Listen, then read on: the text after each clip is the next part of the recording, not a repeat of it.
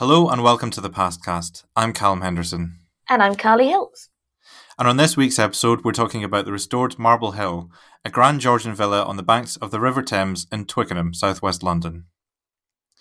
Marble Hill's restoration is the subject of an article in the latest issue of Current Archaeology magazine, which is out now, and which is also available to read in full on the Past website. And there's a link to that in this episode's description. Carly, as editor of Current Archaeology, you recently visited Marble Hill to check out the restoration. What did you make of it? Oh, it's absolutely beautiful. They've done a lovely job. The inside of the house looks stunning, and the gardens are really nice too. I had such a lovely visit.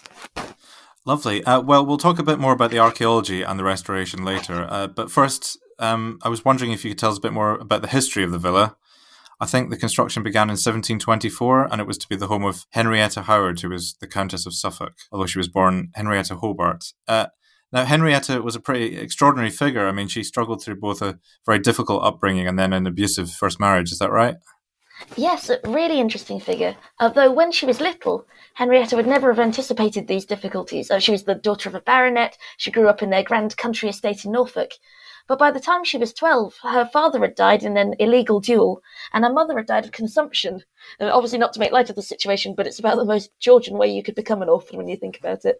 But she wasn't left destitute. She was made the ward of the Earl of Suffolk, and when she was 16, she was married off to his son. But it was a disaster.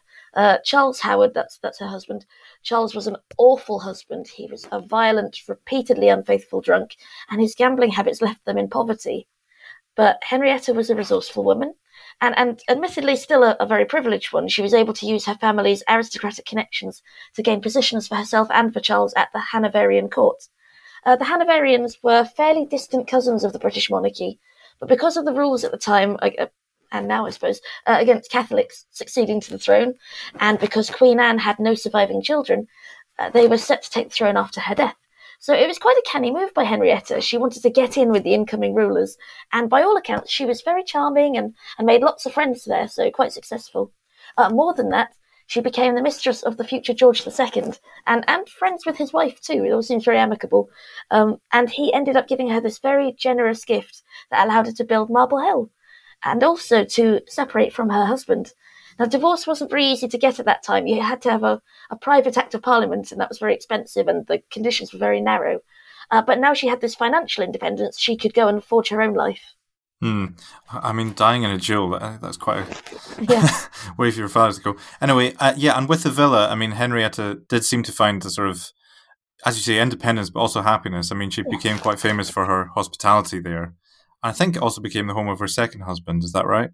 Yes, Henrietta loved entertaining friends at Marble Hill. These included literary giants like Jonathan Swift, John Gay, and Alexander Pope. And it was such a fashionable place to visit that Pope wrote, "There is now a greater court at Marble Hill than at Kensington," which is quite a recommendation. The story of her second husband is really lovely too. So a couple of years after Charles Howard died, Henrietta remarried. She married the politician George Berkeley. And this time it does seem to have been a real love match. Whenever they were apart, they wrote lots of letters, and lots of those still survive. And you can just tell how devoted they were to each other. In one, George calls her "my life, my soul, my joy," which is a marked contrast to how her previous husband treated her. And what became of Marble Hill after Henrietta's death? How come it fell into disrepair? Well, it passed through several families, and even at the turn of the 20th century, there were plans to turn the site into a housing estate. But this sparked outrage and uproar and a campaign to save the house. And instead, its grounds became a public park, which they still are today. And Marble Hill's been in the care of English Heritage since the 1980s, but it had started to deteriorate. You're right, there were problems with damp and the roof, and the gardens, which Henrietta had designed with such care, had got all overgrown and neglected, but not anymore. And recently, the Marble Hill Revive project has been working to restore the villa. Can you tell us some more about this? Yes, exactly. The Marble Hill Revive project has been working really hard, and it's been quite a transformation. English Heritage have been working to return the interior of the house to how it would have looked in Henrietta's day.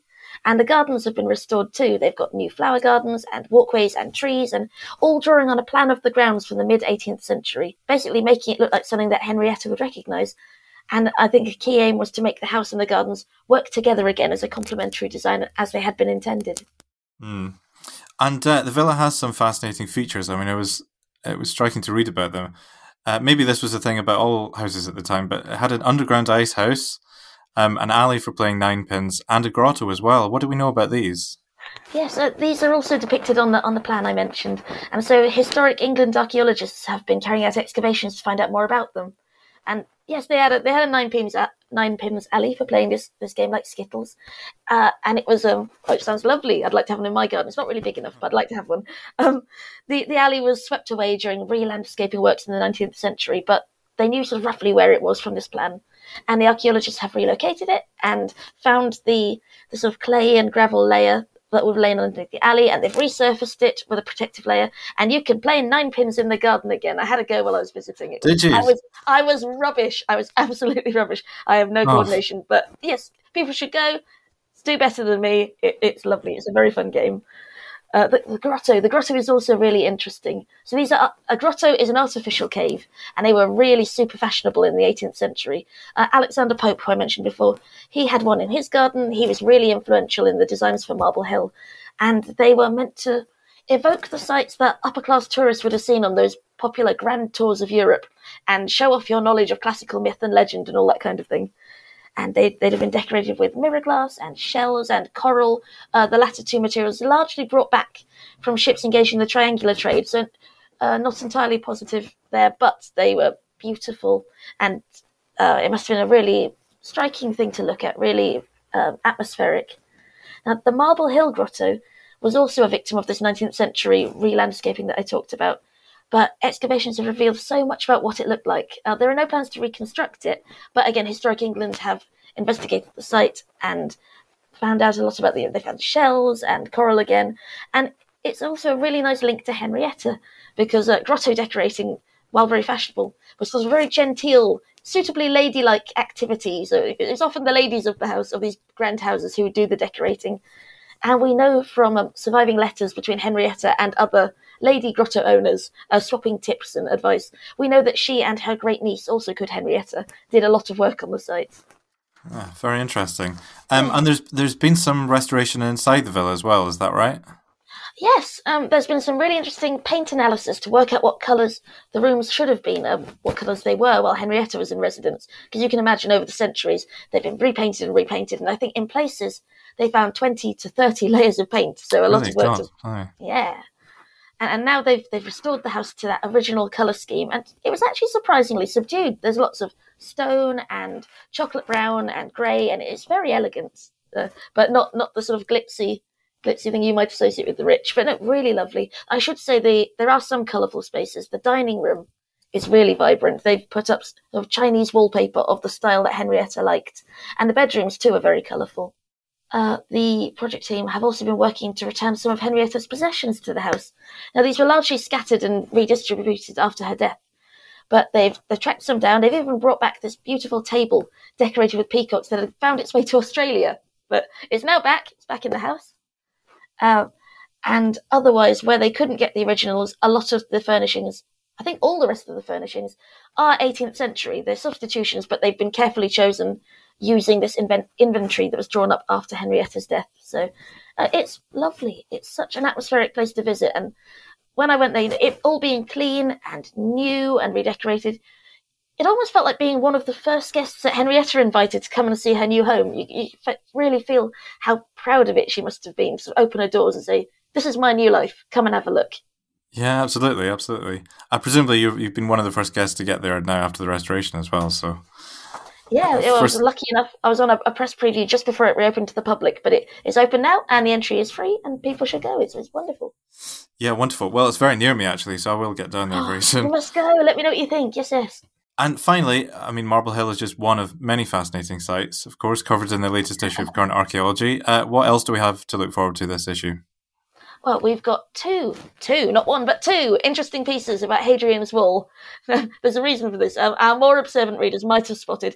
We have actually snuck in a mention of Hadrian's Wall into every issue so far this year, whether in news or context or a feature. It's been there. Go back and look if you haven't spotted it. It is there. And that's because this year is said to mark the 1900th anniversary of the wall being built. And there have been lots of events taking place nationwide to celebrate this, so we thought we'd tie in too.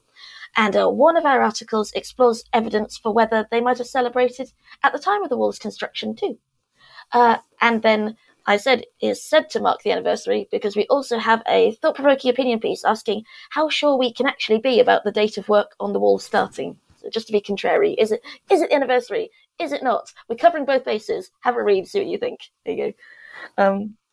If you like the Romans, we have even more Roman stuff. We have got a feature about Leicester, Roman Leicester, and University of Leicester Archaeological Services have been doing some big cemetery excavations in the city.